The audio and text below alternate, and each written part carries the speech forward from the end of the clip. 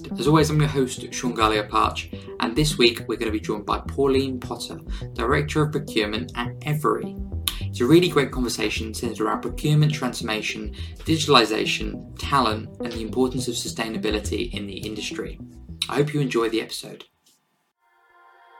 Hello and welcome to the CPO Strategy Podcast, the dedicated procurement podcast brought to you by CPO Strategy Magazine that delivers valuable C-level perspective into the core issues surrounding procurement transformation, digitalization, sustainability, talent, the procure tech ecosystem, and more. Each episode delivers powerful and inspiring insight from those who are leading transformation strategies within the world's biggest and best-known companies. The CPO Strategy Podcast. Disrupt, transform, evolve. As is the case with many procurement professionals, Pauline Potter found her way into the industry by mistake.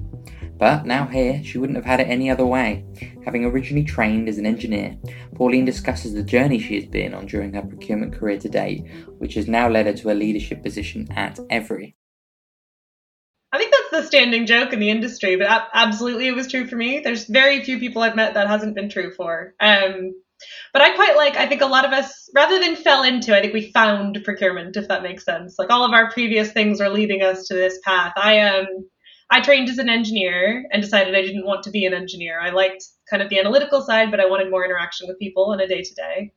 I then went into consulting, and I liked that, a lot of things about that in manufacturing, again, technical, interpersonal, did a bit in supply chain, and then found procurement and was like, this is where I fit. I think when I first started my first procurement consulting role, I did think, this is another tool in my supply chain belt, and I will move on from.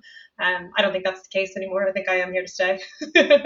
For anyone who doesn't know or is not UK based, Evri are the largest dedicated parcel delivery carrier in the UK. We have grown just exponentially, particularly since COVID. We've gone through a major rebrand, and procurement was only centralized back in 2018. So absolutely loads of change. And that's one of my favorite things about my role, to be honest, is I've gotten to help sort of grow and shape and develop the existing team. And we work really closely with pretty much every level of our executive team. So I get to work quite closely with our head of ESG and our directors of sales and that type of thing that in previous versions of life, when I was in procurement consultancy and going in and out of lots of different businesses, that's typically what you're hoping to do. I feel very lucky that I'm able to do it here. The procurement space has certainly experienced a lot of transformation and disruption in equal measure over the past few years. In order to overcome such issues, being agile and receptive to change has been a non-negotiable.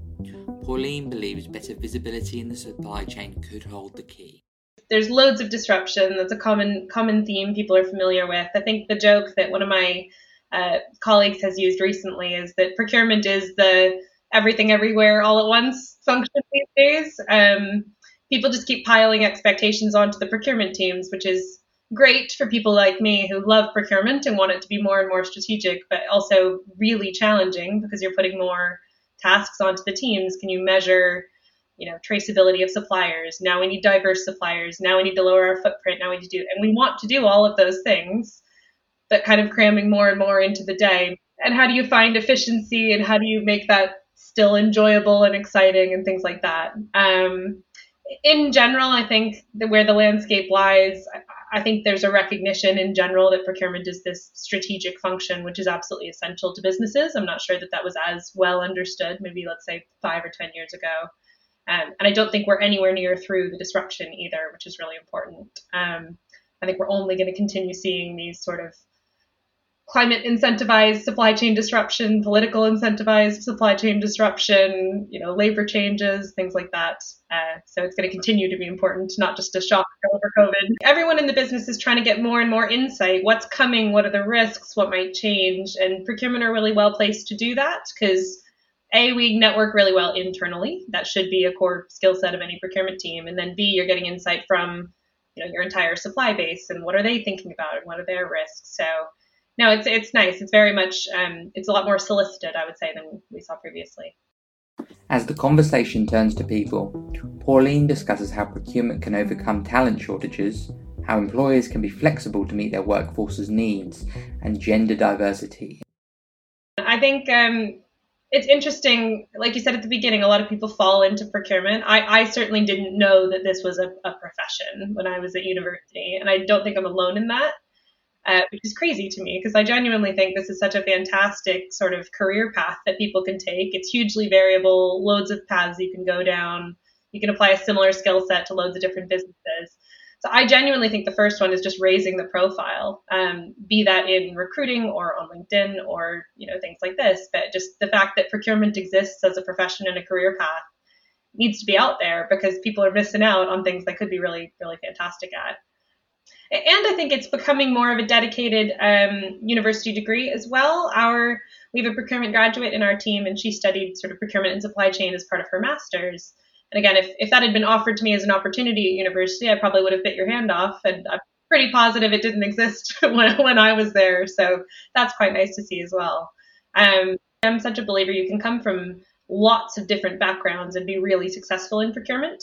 So people don't need to feel like they've come from a dedicated procurement or supply chain or even buying background, right? If you have any version of you like analytics and you like working with people and you're willing to do a little bit of negotiation, then you can turn this into a path that works for you. So I think that's definitely true. Kind of changing the brand to understanding this is not some tiny niche skill set. It's actually learning the skills is not that hard. It's applying them. That's really challenging. But there's more and more sort of free resource out there. So things like the Sustainable Procurement Pledge, which is free to join and just has loads and loads of different resources, and it's sort of the conversation around involving ESG in procurement.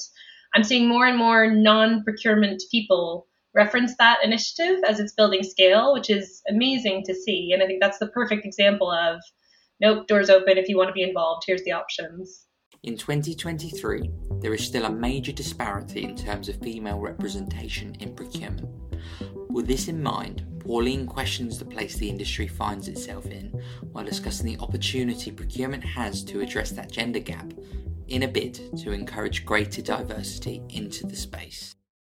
Speaking from my own experience, I think we are woefully behind, especially given my previous statement. You can come from loads of different educational backgrounds, loads of different job experience backgrounds, professional backgrounds. So it's really surprising to me every time that I see procurement functions that still have sort of a 70-30, 80-20 type of male to female ratio. So I do think it is, if not a problem, it's certainly an opportunity to be addressed. And it's definitely a big focus because I notice there's differences, and it's not just exclusive to gender, right? It's having a diverse team means you need to have different management styles. You need to adapt to different people's approaches for any reason, right? And so I think being able to have a team, and especially leadership in your team and your business, that are actively encouraging that and willing to do that, not I can only work with this one particular mold of person, is super important. I think probably applies to both, but from my experience, even more so for women, is the ability to do flexible working does make a huge impact. It shouldn't be the case in 2023, but unfortunately it still is. A lot of the more sort of traditional household management and family management tasks tend to fall to women. So a really good example is I don't mind at all if my team need to log off at 3 p.m. and go pick up children and do dinner and bath runs and things like that, and then log on for an hour in the evening. We're very output oriented, both our team and the wider business, which I think is super important because it means that you're not sort of putting people at a trade-off of do they need to deal with their sort of home commitments and their work commitments. And again, that hopefully should apply to both genders, but in my experience, it tends to apply more to women. I'm an absolute believer that hybrid is the right approach. I think working from home 100% of the time, you lose out on a lot. I don't think it's risky. I don't think it's lower output. I just think it's worse as a job in general, and it's harder to get on with, especially in procurement. You need to be there with your stakeholders. You need to touch and feel what you buy, that kind of thing. Get to know the junior team, because you hear a lot in, overheard at the coffee chat type of thing. You can't get that when you're just on Teams calls. But equally, if you're doing that and you're going to site or going to the office and you're just sitting on 8 hours of Teams calls because no one else is in the office, then that's a good use of time. So I think hybrid works really well, at least for our business. Appreciate there's different business models, but and I do think it's a big enabler. It allows people to be more flexible with their home life versus their work life. With digital transformation continuing to have an ever-increasing influence on business strategy, Pauline recognises its value but believes there must be a plan in place before any implementation to ensure that anything introduced will serve as actually improving what's already there. So at risk of sounding like a little bit of a Luddite, I'm definitely very skeptical of new sort of technology and systems. I think that it's too often, and I've seen it happen too much, that they're bandied about as solving all things. And I definitely believe that first you need sort of your data, your people, your process to be right. Because if those are not right, then no system in the world is gonna fix that bit for you. So I think what's really interesting is we've seen just such a massive proliferation of technology. You know, there's a tool for everything in procurement now, right? Absolutely anything you ever want to measure or report on or do or interact, then there's a version for that. But if that's taken just sort of one case at a time, I don't think you're going to get any benefit from it. It's what outcomes overall as a function or as a business do we want to achieve? And do we have all the things in place that will then allow the technology to enable that to happen rather than to make it happen, if that makes sense? And it's so easy to get caught up in, you know, here's the latest, or oh, there's this brand new startup and they're going to change the world with this. I'm always happy to take those calls. I really enjoy seeing what that looks like. It's just quite rare that they're the ones we proceed forward with because they're still figuring out their use case. We're still figuring out our needs type of thing. That being said, there are things that every single day are changing and influencing. So some of the AI developments and things like we've recently integrated a new supplier that basically helps a bit of self-service. So you can use your chat through Teams to say, what's our procurement policy? What is this? Where do I find my expenses policy? Who can I talk to about packaging? And it's not fully rolled out. It's not fully finalized, but that's exactly what you want because none of that is exciting things the procurement team should be answering, right? We can build all of these, critical content materials and then allow the business to self-serve. And I think that's the more and more we can leverage technology to help the business help themselves for the things that don't need the kind of clever human intervention on top, the better. I don't think it will sort of take jobs away per se. I think it will change the job profile the same way like the steam engine did and the automotive vehicle did and things like that. I think it will, particularly for junior levels, is where it's on kind of my front of mind. I think that will change. I don't know about you, but where I got really good at a lot of my foundations was doing a bit of the grunt work. If it, it's not too risky to call it that, is you do things that are not that exciting, but it helps you understand why. And you get familiar with the bones of it and you understand, oh, well, that's how that feeds into that, how that feeds into that, how the data sits together and things like that. So it's not very glamorous, but it's really important for the learning process. Absolutely, ChatGPT and other AI programs will be able to do that much faster in the future. So how are those junior team members? How are we going to train them? How are we going to upskill them? I want them to be ready in 5 years to do all the kind of critical thinking elements or, personal interaction, stakeholder influencing, supplier negotiation. I don't need a chatbot to do any of those things. But actually, if they don't have those foundations, it's going to be harder for them to get there, I think. So it's just more of a rethink of the skill set and how we train and upskill the junior workforce. I also don't know. I've had this debate with a number of people in my network recently of, will that make it easier or harder for people to move businesses? Because I think there's things that will enable, again, if there's automation doing the first 80%, so some of those nuances that you might have had to learn on the job and that takes a bit harder, maybe that makes it easier for you to move from business to business because you're more focusing on your soft skill set. Or maybe if it's still fairly specific, this is the way that we use ChatGPT, then actually maybe people will elongate, a longer turnover cycle than we're currently seeing today. So I don't know where that one's going to go, but again, front of mind. Sustainability is an important item on the C-level agenda today. with ESG considered a key pillar to Evri. Pauline affirms her firm's green approach is front and centre of decision making. So Evri have a number of very public ESG commitments, including net zero for scope 1, 2, and 3 by 2035, which is very ambitious and I think is fantastic. I think we're well ahead of sort of our broader industry in this space. And it is very front of mind. So it is an executive level discussion. It's something that I work very closely with our head of ESG on.